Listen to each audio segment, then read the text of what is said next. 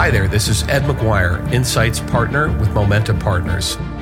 Welcome to the Momenta Intelligent Edge podcast series, where we feature leading practitioners and thinkers across connected industry and the broader technology landscape.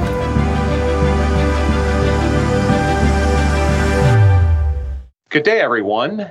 This is Ed McGuire, Insights Partner and Momenta Partners, with another episode of our Edge podcast. And today our guest is Rick Bellotta, who is kind of one of the founders of the industrial IoT platform market. He was a founder of Lighthammer and ThingWorx. He's a technologist and an entrepreneur, and also I think one of the most insightful commenters or critics of technology and markets today.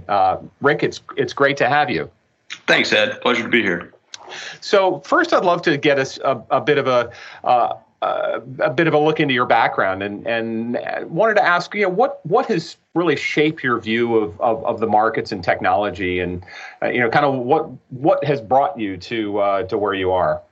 Sure. Obviously, a bit of a moving target, but my first gig out of college was actually in the steel industry, working in steel plant operations, heat treating, basically armor plate for military vehicles. But when you spend time in the plant floor, you pretty quickly learn that the exception is the rule. You learn how the real world works pretty quickly. I'm a few months out of school and I have 15 union steelworkers reporting to me. It's it's an interesting life experience. But what also worked out well is this company was super progressive in the way they applied technology. It was called company was Luken Steel in southeastern Pennsylvania. It was about the same time that the PC was starting to come out, and because I was a fresh out of college kid, anything technology related, even in my role in steel plant operations, got thrown my way. So we invested a lot of money in automation. I really got intrigued by that. I spent like the next couple of years while doing my day job, gone to our county library, signing out software, bought a PC, kind of taught myself technology, taught myself to code. And the hook was set. Then the company was making big investments in its own industrial IT organization. A lot of, if you remember back in the day, DEC-VAC stuff, VMS, RSX, all that crazy stuff. But the things we were able to accomplish then with the technology we had at our disposal were mind-blowing. We had GUIs, we had MES systems, we had complex data collection. We had lots of stuff going on then.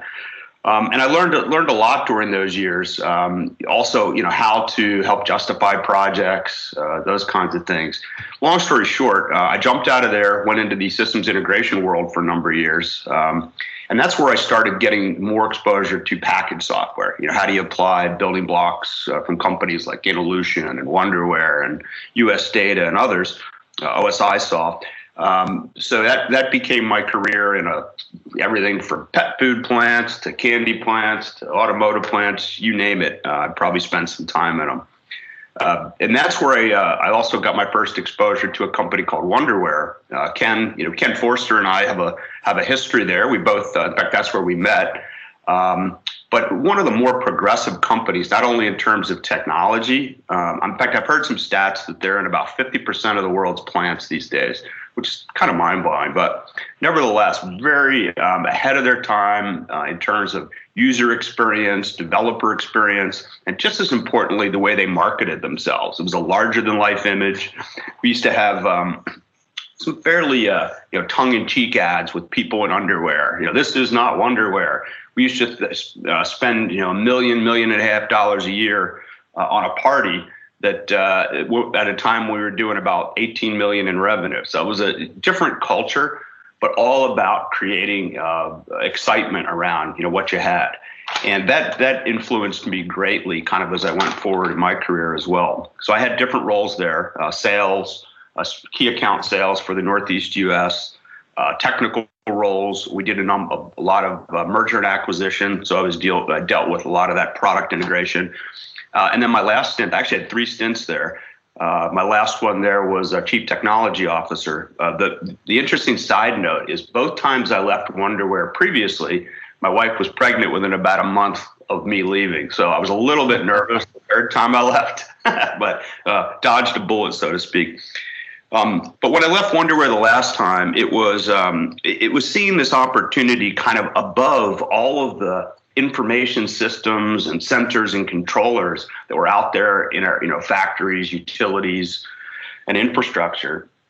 No one was tying those together, and it seemed like a sort of a natural problem to be solved, and that's where Lighthammer came from. So I like to jokingly think of that as kind of the intranets of things, right? We're typically, behind the corporate firewall, and the evolution was pretty simple. It started with, and I'm a believer in this in broader IoT applications as well.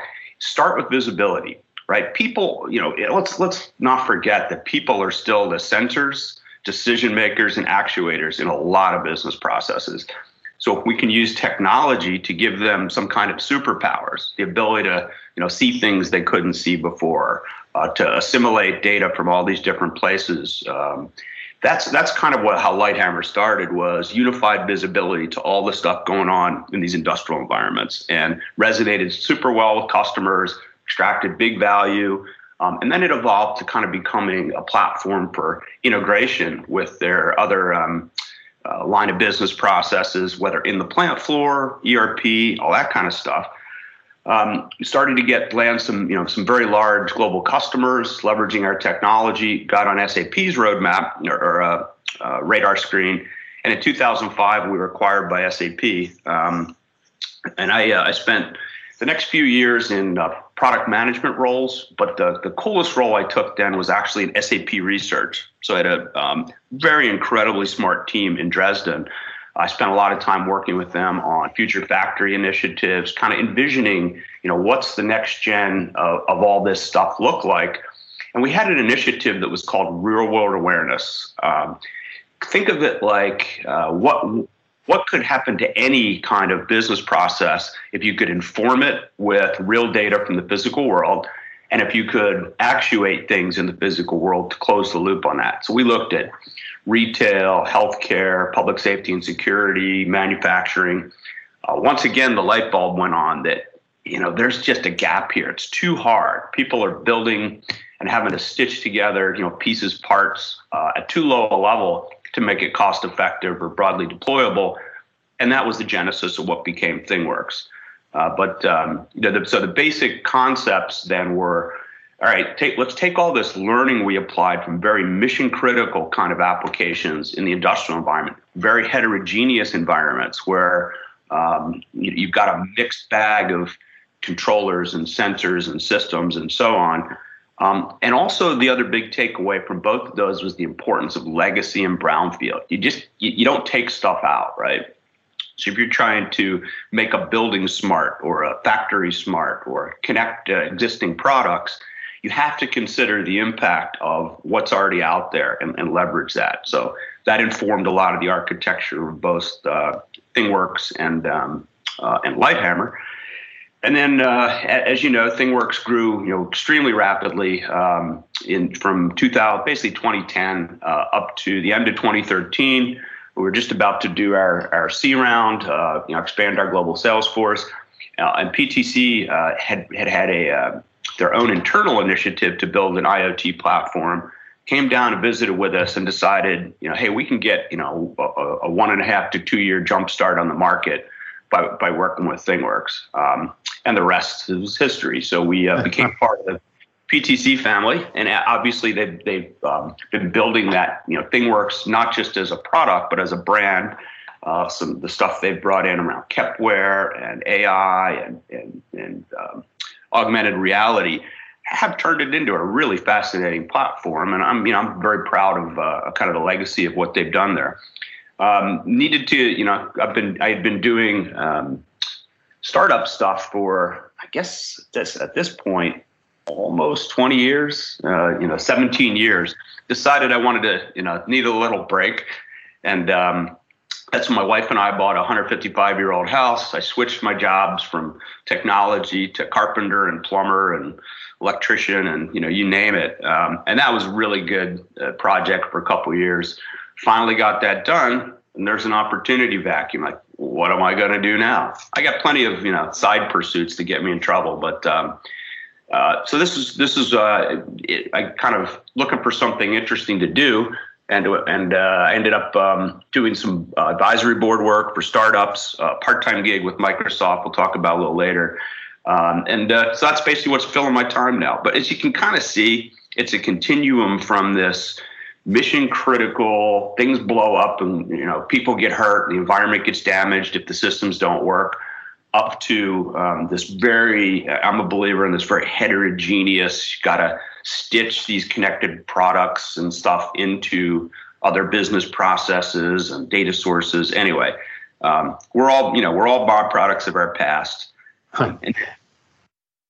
Absolutely. Could you talk about some of the early challenges that you faced when you were looking to instrument and I would say modernize or actually bring industrial equipment into an information era? I mean, what were some of the initial either technological or organizational or business challenges that you faced early on, and how you were able to find solutions that ultimately would lead to to be able to package some of the insights and best practices into packaged software?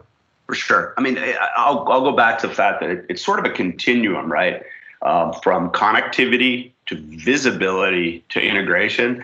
So clearly, that last foot connectivity is a must. And to your point, I mean, at the time, a lot of these systems were, very proprietary interfaces, technically odd serial connections, and you name it, we encountered it. But that also, I think, was a seminal moment for me in real, from a product and technology point of view, realizing the importance of abstracting away these devices, in essence, what we might call a digital twin today, but thinking, how do we abstract away what they are and how you interact with them and what that, actual connectivity might be, and put an API or a veneer on top of it that allowed you to leverage them, and weave them together in new ways. So I would say probably just that last foot of connectivity. Security, interestingly, wasn't that big an issue at the time because virtually none of these systems had any security. Security was, if you're not physically plugged into it, you're not talking to it.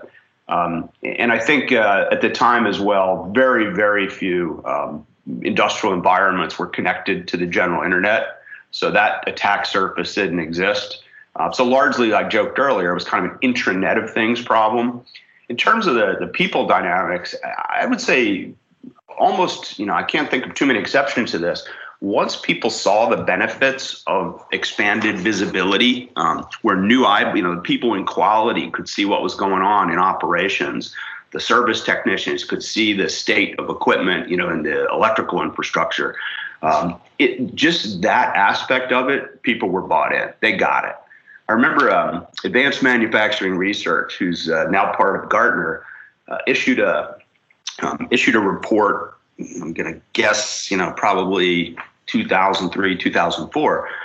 But the space that we had created was called Enterprise Manufacturing Intelligence. And they wrote this piece that said, this is one of the rare no-brainer investments. And they'd spoken with a lot of companies that just that first wave of visibility and people collaborating together to solve problems had a massive ROI. So it's kind of like the low-hanging fruit situation, a lot of value just from that first step. But so I would say the cultural challenges at the time were fairly minimal. How did you translate that to really a much broader platform when Lighthammer became part of SAP? SAP has a really broad reach, and of course they have this expertise in business process reengineering and back office. But was there a need to adapt the messaging or go to market approach that you'd had as a startup once you were inside SAP, and how did you manage to propagate the the value prop through a larger organization like SAP? Great question. And, it's interesting, like any if you think about most enterprise software companies, every year they roll out a number of products and offerings, they acquire products and offerings. And you're not just in a battle for mind share of the customer. You're in a battle for mind share of the sales force, right? Your own internal sales force. Everything goes through a fashion phase. Manufacturing, was very hot. First year, I think, I get the exact number. It was like a 7 to 10x bump in revenues. I mean, and we were really hitting our stride at Lighthammer. What got their attention and the sales force's attention was the multiplier effect. And let me elaborate on that a little bit. If you think about most companies, they've got somewhere between 4 and 10 blue collar workers for every white collar or back office worker. Those were typically very underserved in terms of software, obviously license revenue, but different solutions were needed, very different experiences, different functionality.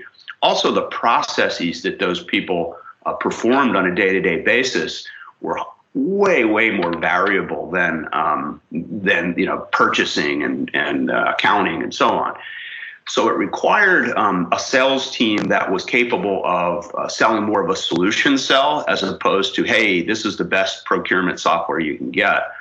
And a lot of, I work with a lot of companies even nowadays that realize you need to, when it's that type of a sell, you need specialist salespeople. Long story short, we kind of took the best of our go-to-market organization at Lighthammer, the amplifier effect and the size and reach and the manufacturing presence of SAP, and really got it done. I mean, you'd have to ask the SAP folks, what their perspective is, but I would argue it's probably been one of the more successful acquisitions in terms of return on what they've paid for and invested in the company, and it's still, much to my surprise, still a very viable product today. Obviously, when you're a company like SAP, we invested in very important things that a small company might not, around localization, accessibility, going after a global market.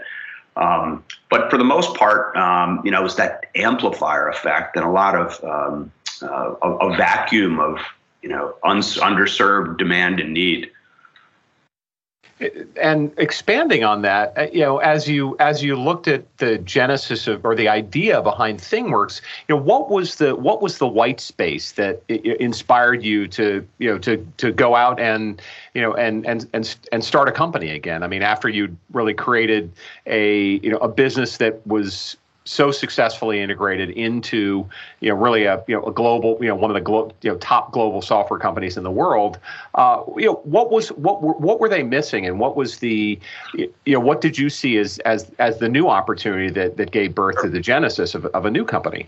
Well, what's interesting also is that we it wasn't for lack of trying to get it started within the umbrella of a large organization, but it's just fundamentally difficult for many companies to organically innovate's not the right word. They're an extremely innovative company, but that sort of startup, there is a different model of everything from how you develop, how you deploy. Long story short, we gave it a go and explored different ways to kind of entrepreneur it, and it became pretty clear that that wasn't a likely outcome. So logistically, hey, let's get the band back together. The folks, the partners that I had at Lighthammer, brought some new team members in, but the fundamental gap was the same. It was just too hard for people to build applications. And if you think of ThingWorx, I mean, a lot of people thought of us as a top to bottom IoT platform, which we were, and we had those capabilities. But ultimately, at least in my perspective, the primary value we were creating was building that application on top of this very, very heterogeneous blend of stuff, and actually enabling you to do stuff 10x faster. That was always the goal. How can we reduce friction of deploying this stuff? All the pieces and parts were evolving. They were there. The technology components weren't really the issue. It's how do you put them all together in a cost-effective way to do something useful. So. An interesting spin on that too is one of my mentors, and a guy I respect greatly when I was at Wonderware, a guy named Phil Huber, was instrumental in that whole design experience, how a developer built applications there. Influenced me greatly. And when we started ThingWorx, we needed to grow our team, and I was lucky enough to kind of have a wrinkle in time where he and a couple very talented people were available in Southern California, and basically was allowed to leverage their experience in building that developer experience. Add them to the team, and just absolutely critical to kind of how ThingWorx involved. So it was the ability to cherry pick the very best in the industry. It's hard to do kind of organically in a big company, but also I'll be honest with you, it's easier the second time. I mean, you kind of know the pitfalls. Fundraising's easier. So a lot of those aspects. It was just a matter of identifying the gap that was, how do we make it? And this is our driving mantra. How do we make it 10x easier and cheaper? And how do we make the easy stuff easy and the hard stuff possible? That was basically the mantra for the business. Well, that's a kind of dovetails nicely into the concept of the massive transformational purpose, or the exponential impact when you are talking about a really disruptive approach, or which I wouldn't necessarily categorize an IoT platform as being disruptive, but in a sense of being able to unlock value that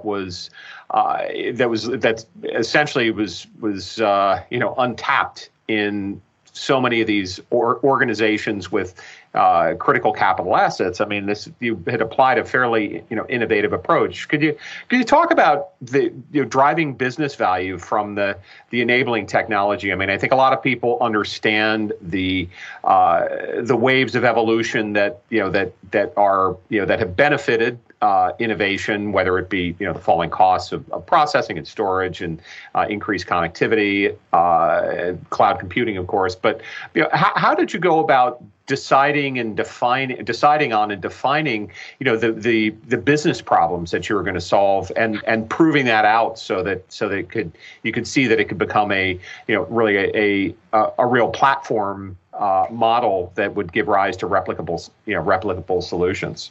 Yeah, good question. So two dimensions to that. One is from a value creation perspective, and it also combined with the go-to-market approach, was that if you've just invented the flying car or the flux capacitor and you're going out there and try and sell it, you're in an evangelical mode, right? No one has budget for that. No one fully understands what its business impact's going to be.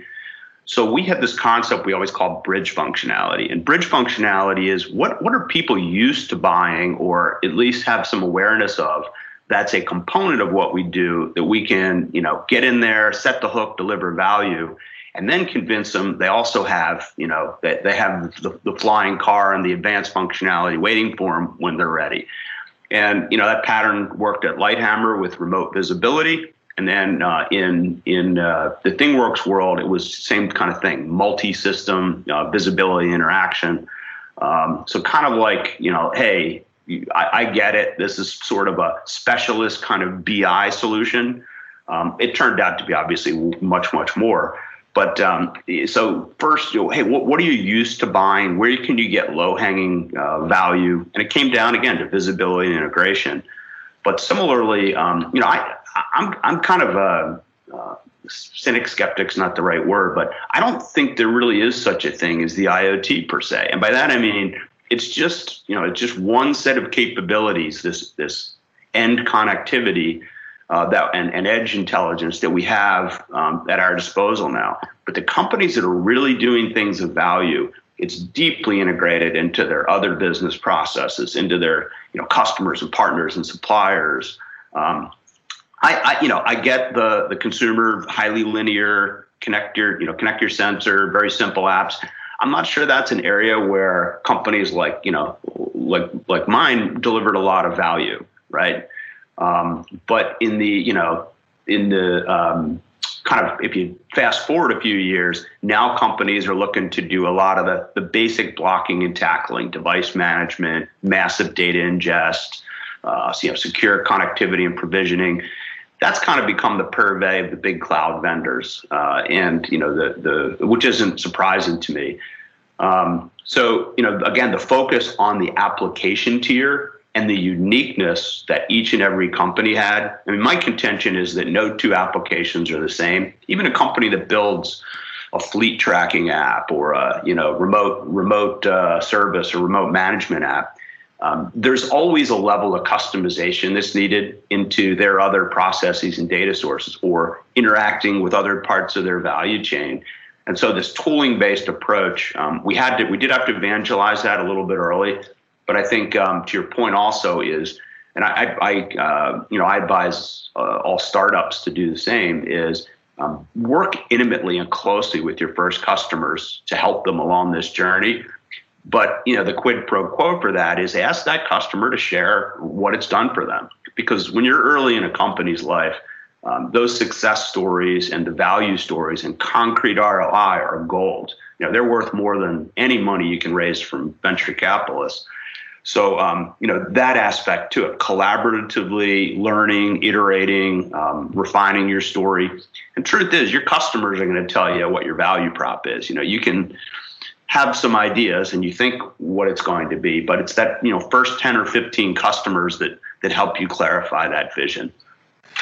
I'd like to turn the focus to operating within hype cycles. I think when ThingWorx came on the scene, that was just about the time that the term IoT hit the public consciousness, and you saw a number of large companies, go to market, rebrand their strategies, and put enormous. I would say that the forecasts of devices were of billions of devices in the world were hitting. Essentially, I mean, this classic Gartner hype cycle, came into play, and over the past several years, we've seen a bit of,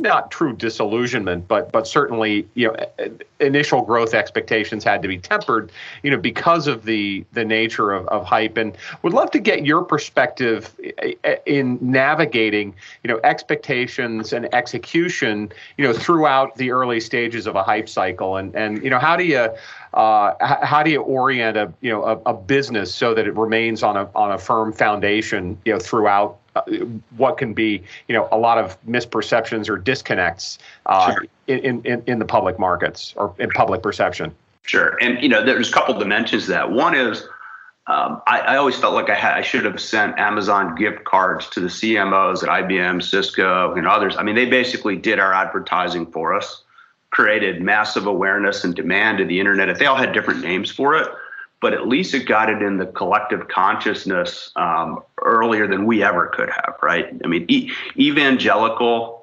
work is hard. It's expensive. It's difficult. So the fact that a lot of larger companies were doing that, and the reality of their offerings lagged behind, left a massive opportunity for us. Second was you had to deliver on that, right? I mean, and I go back to this fact that I would say as a company, we viewed it as just a continuum. It was a continuum from just as kind of what we did at Lighthammer was a continuum from what we did in industrial automation, human machine interface, and SCADA. What we did at ThingWorx was a continuum of that for that class of problems and a new class of problems. So we never really viewed it as this massive discontinuity. And in our conversations with customers, we focused on, very clear ways they could apply it and get value and so on, rather than, this is gonna, change your world forever. And it can. It's an empowering tool for the companies that are true innovators. But innovation, I mean, this is, again, one of these kind of life lessons I've learned.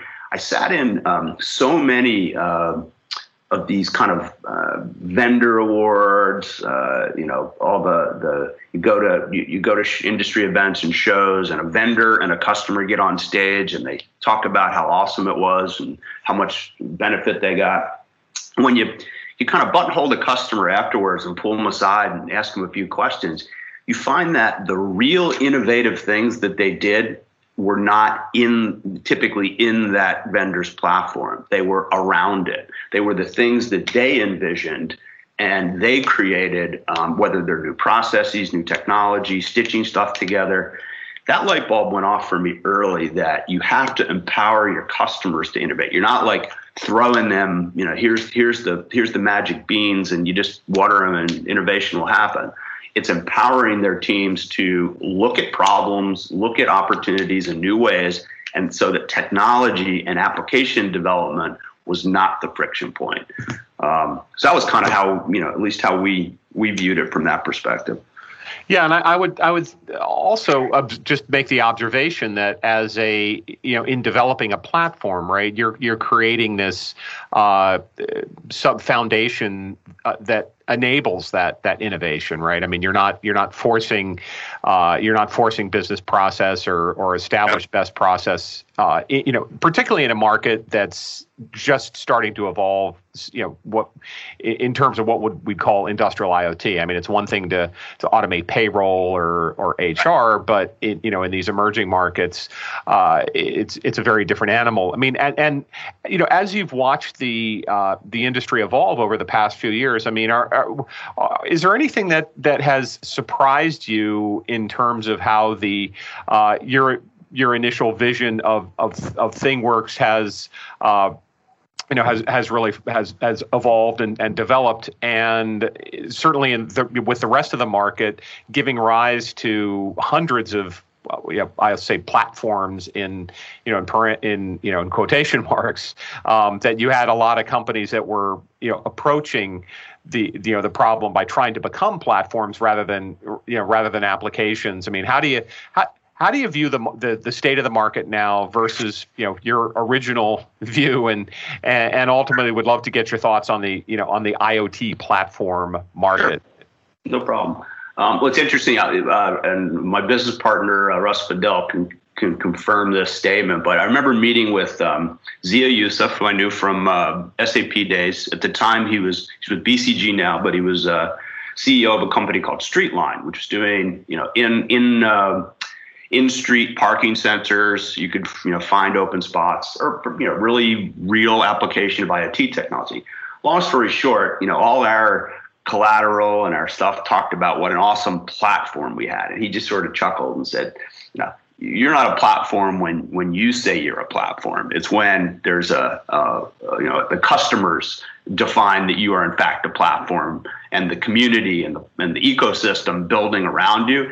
And that stuck with us, the importance of building that kind of ecosystem play as well, that the Lego blocks that customers had to build from needed to be not just from us, pre-integrated with all this other stuff. But, those dynamics definitely affected us quite a bit, and understanding what is a platform, right? And the importance, going back to this heterogeneity, accepting that's just the way of the world, and you have to be able to accommodate that from a platform perspective.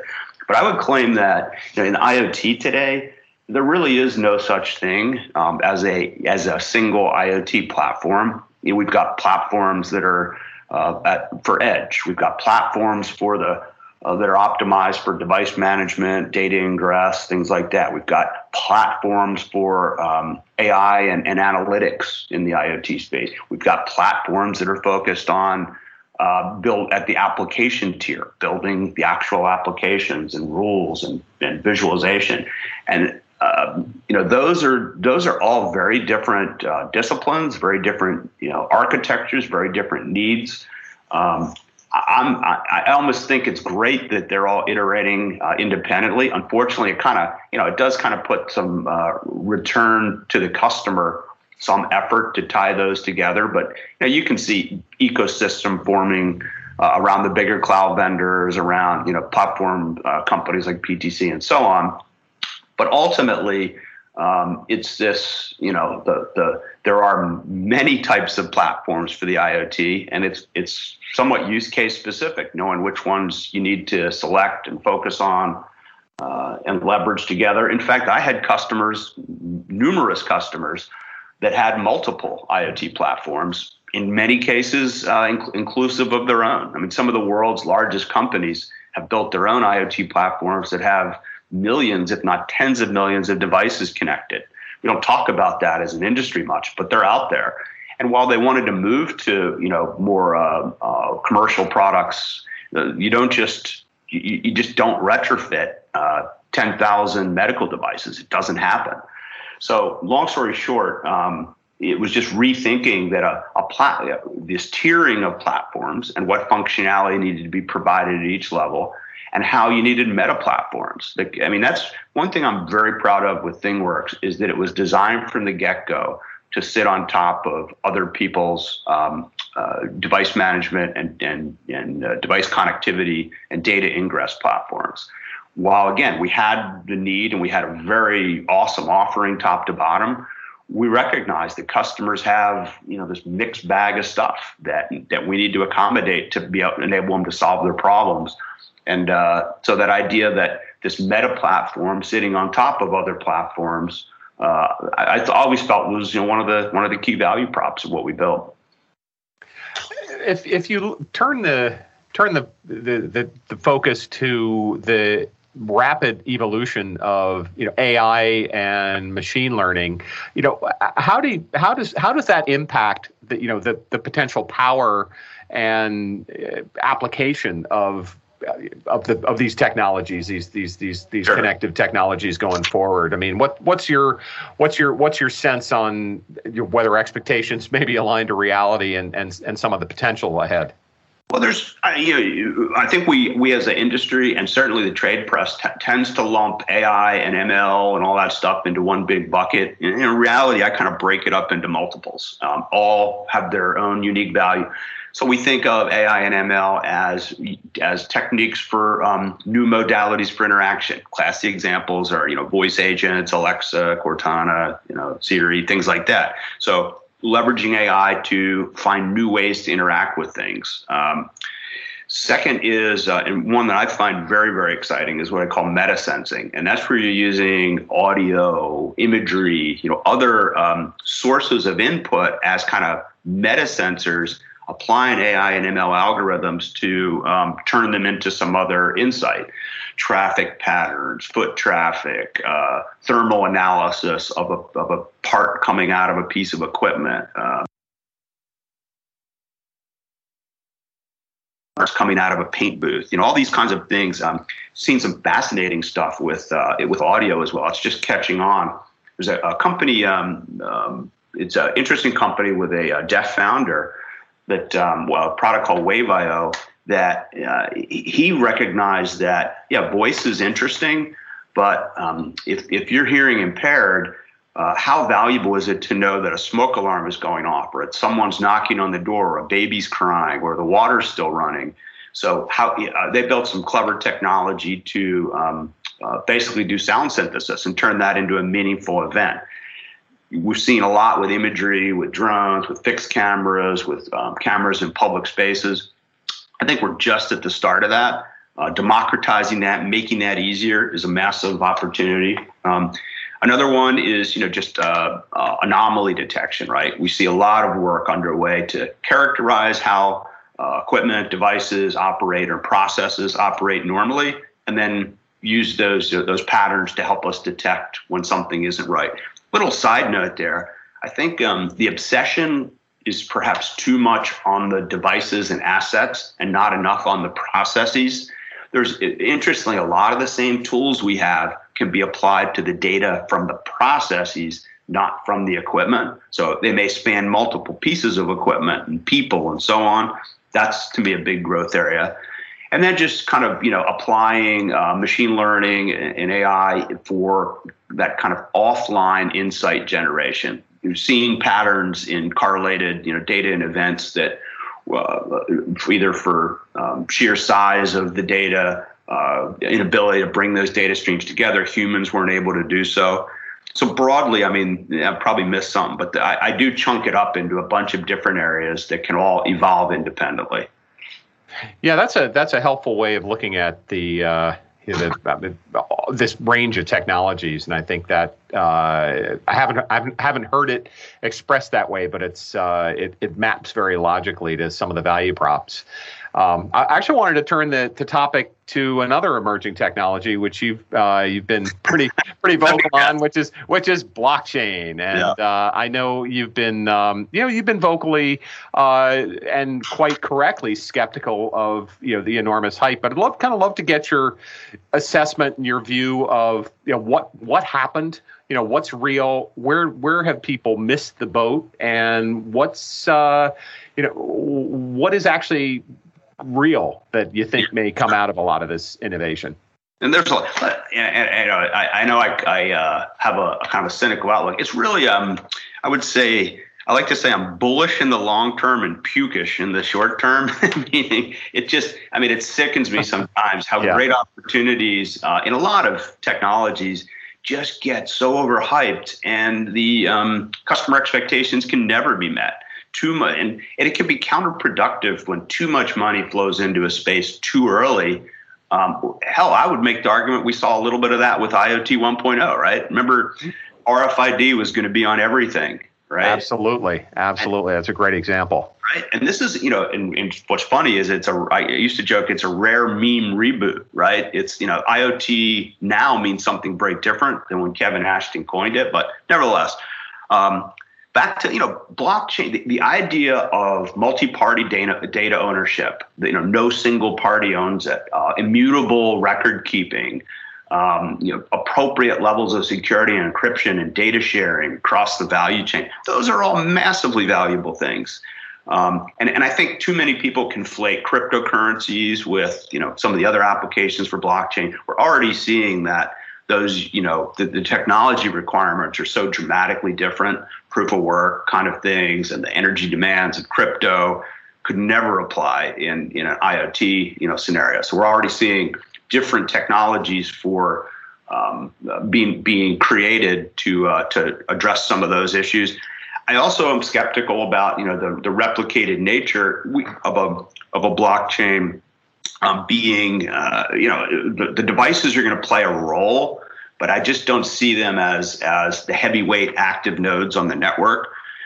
We also see a lot of the use cases and early pilots where all of the nodes in the blockchain are all in the same vendor's cloud and owned by the same company, and that to me that kind of defeats the multi-party data ownership problem potentially. We'll see how that evolves. The other thing is that, at its core, there's so many interesting things we talk about, and you read the books and the literature that say, this will be integral in managing your healthcare record. Well, I agree, there's potential there, but today's blockchain implementations are not designed to store an MRI or, any kind of rich data.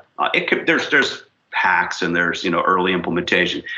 Underlying a lot of the implementations, they're very limited in the way you can query them, the way you can manage granular permissions. So I think there's a great opportunity in the spirit of what we talk about here. Again, kind of this common, almost a throwback to the old, remember the buzz with exchanges a number of years. The trading exchanges, the Ariba and Commerce One and all that. Yeah, so it's kind of a throwback to that, maybe with some new and more modern. Crypto's got its own, like cryptocurrencies. I mean, that's a different space, but nevertheless, I do think we're going to see some exciting innovation. It's going to take time. And we're going to have to maybe step back and look at the problems people are trying to solve and design the technologies to do that. And not pretend, right? If the right tool for the job is a blockchain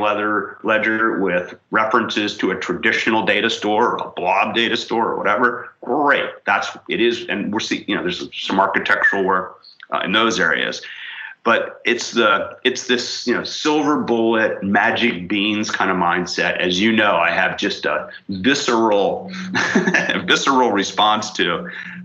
Nevertheless, I really am bullish of the overarching concepts and benefits, and I think that's important. I think the idea, I've been talking about kind of end to end, what I called extended PLM, right? Cradle to grave view of everything about a product, from the day the parts were procured and made to how it was built, how it was distributed, serviced, used, and the ability to share that across a value chain is massively valuable. Unfortunately, value chains are becoming even more and more complex. It's not uncommon for the brand owner of the product not to be the one that designed it, not the one that built it, not the one that shipped it, not the one that serviced it, so this whole idea of multi-party data sharing and data commerce represents, I think, one of the next big spaces. It's an area I've looked at a few times. Whether blockchain and its iterations solve that problem for us, I'm hopeful. But that whole space is indeed, and it's not just data commerce. It's almost like an API commerce. But anyway, exciting time. Let's just be pragmatic. Blockchain, autonomous vehicles, all exciting technologies. It could be super transformational. Let's just be pragmatic in how we spin them, and when we tell customers they're ready for broad adoption. Well, that's right. It's so critical, right? Is managing expectations. I think the big challenge, of course, with technologies that get overhyped is you get this massive influx of capital, and we saw that when I first started on Wall Street. One of the first things that I was involved in was writing initiation reports on Ariba and Commerce One and Siebel and I2. And one of the things we were doing was applying a traditional discounted cash flow analysis to these companies to try to justify some upside to the stocks where they were trading. And this was early 2000. And of course, they were trading at ridiculous valuations, and people were using measures like comparable multiples of revenues. So it's your classic well, my dog's worth $1 million because I traded it for two $500,000 cats. And when you'd run these discounted cash valuations, you have to get to a $40 billion run rate in 10 years for Ariba to justify where it was trading at 10 years earlier. And of course, Ariba has survived, and it's now a very critical part of SAP's ecosystem, but nowhere near what people thought. And of course, it always takes a lot longer for visions to become reality. But I'm very much with you there. And we're seeing that, of course, the internet bubble 2.0 as it has played out in crypto is unfolding in about a third the time, or even a quarter of the time. So we're getting that we're cleaning things out as a lot more quickly to get to the real foundation. Well, it's funny. A little side anecdote. My first home purchasing experience had to be delayed about 5 years because of investing in I2 on margin. So lesson learned, right? Oh, I feel the pain. Yeah, that's those were tough times. You know what? Again, what are the takeaways? Do your homework. I like to inform, my opinions and actions on data. It's increasingly difficult to separate good data from bad data, but that's a lesson learned from that experience. Yeah. So let's talk a little bit about the move to a big company.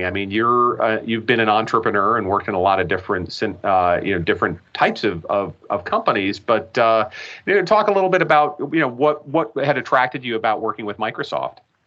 Obviously, all-in mindset from top to bottom. Satya, Bill Gates. Really see the value of this connectivity and how it can transform just about everything in our lives. A very vocal and verbal commitment to investment over the next few years.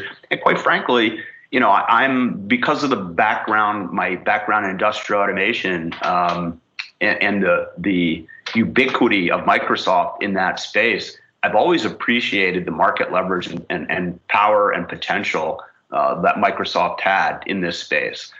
And so I, as I said, I kind of had this opportunity vacuum, reached out to Sam George, who runs the Azure IoT team. And, he graciously offered me an opportunity to help them with their strategy. So I stay out of Philadelphia, out in Redmond, occasionally. Unbelievably brilliant team, really some of the brightest people I've worked with. But they're a entrepreneurial business inside of Microsoft. There's a lot of aspects of the way we run that group that are very entrepreneurial. So it's kind of the best of both worlds: the reach and leverage and resources of a big co, with the kind of agility. Let's be creative. Let's focus on our customers. That's the part that gets me up every day, is when customers do something awesome. That's totally my energy source.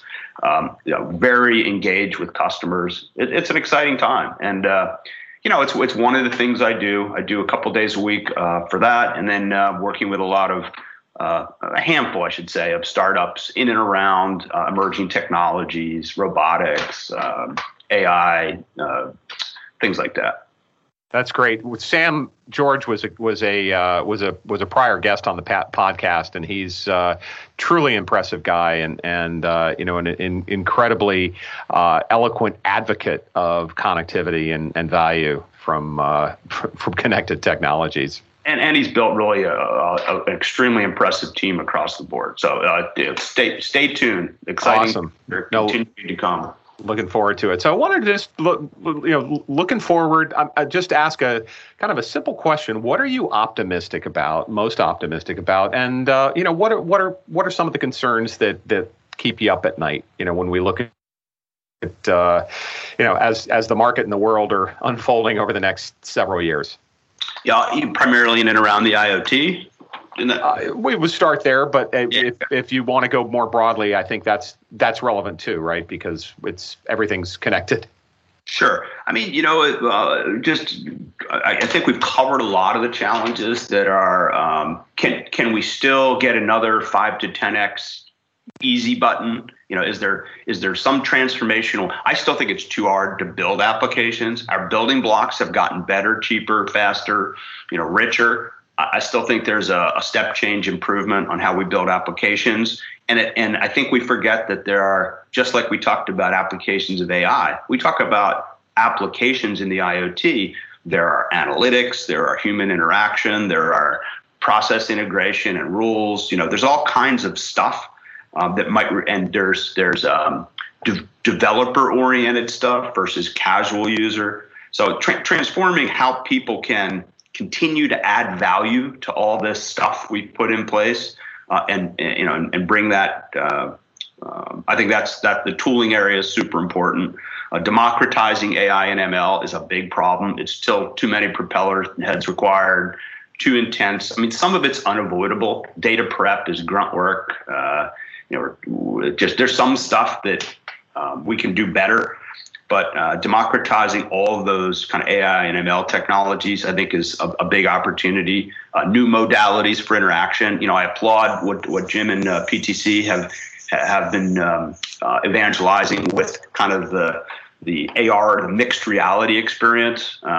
Maybe it's hard to guess what the adoption rate's going to be, but I think there's every element of that, from the devices themselves to the tools we use to build applications, are getting better and better.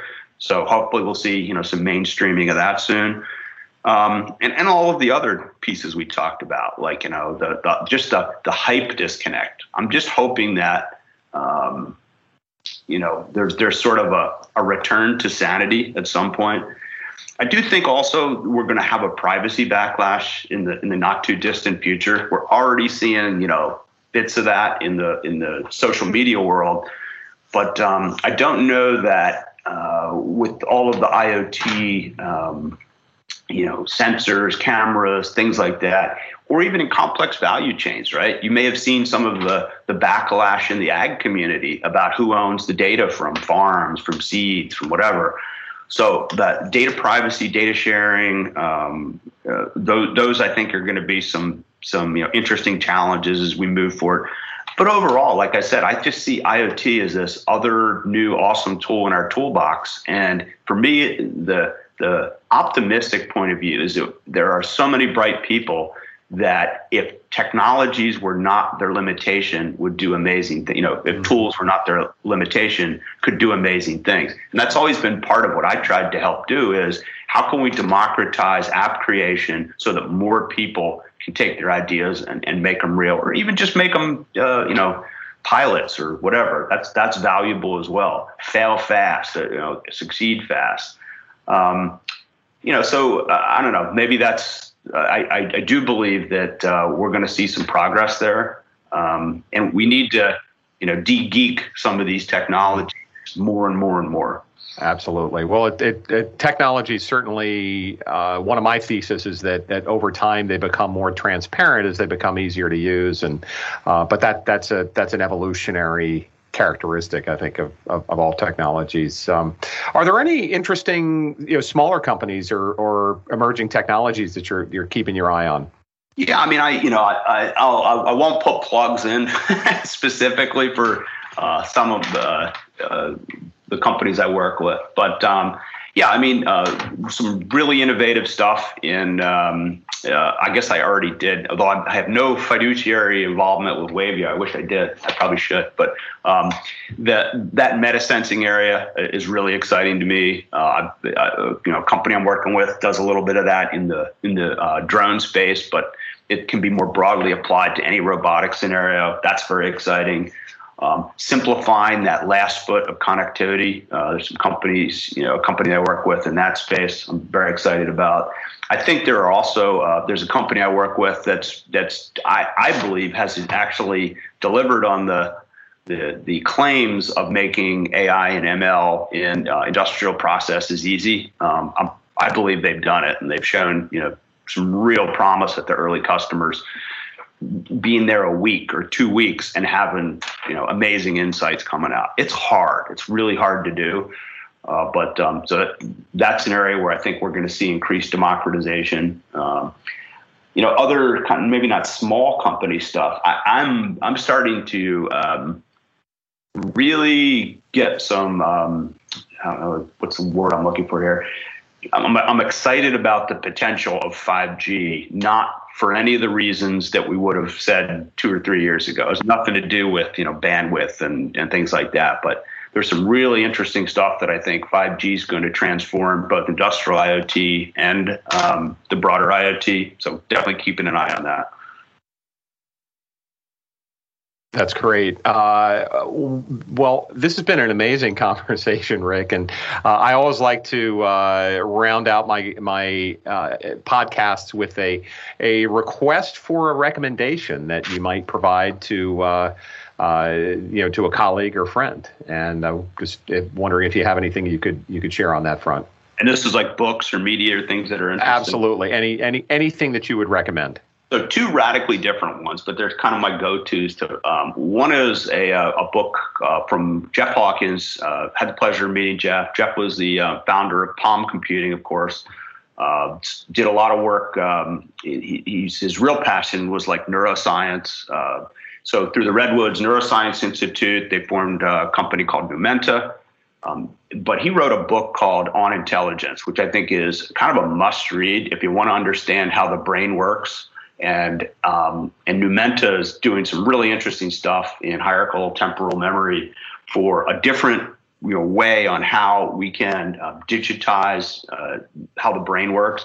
I really believe we're taking a lot of the wrong approaches today, very digital approaches to an analog and chemical problem, a fuzzy problem. So anyway, that's a good read. And a completely other end of the spectrum is my wife turned me on to a book that I've really enjoyed called The Book of Joy. And it's just a kind of a fascinating blend of the Dalai Lama and Reverend Tutu getting together and talking about, joy and happiness and what can help get you through some of our day-to-day challenges. Highly recommend, entertaining read, and hopefully everybody will get some insights out of it. Well, that's a great recommendation, and of course, happiness is a known performance enhancer. Sean Achor wrote the book called The Happiness Advantage, which has been recommended to me by a couple of folks too. So those are great recommendations. And anyway, Rick, it's been a pleasure learning so much about your background and experience and insights. And again, I just want to highlight, again, this has been Ed McGuire, Insights Partner at Momenta Partners, and our conversation has been with Rick Bellotta. And Rick, thank you once again for taking the time to speak with us. My pleasure, Ed.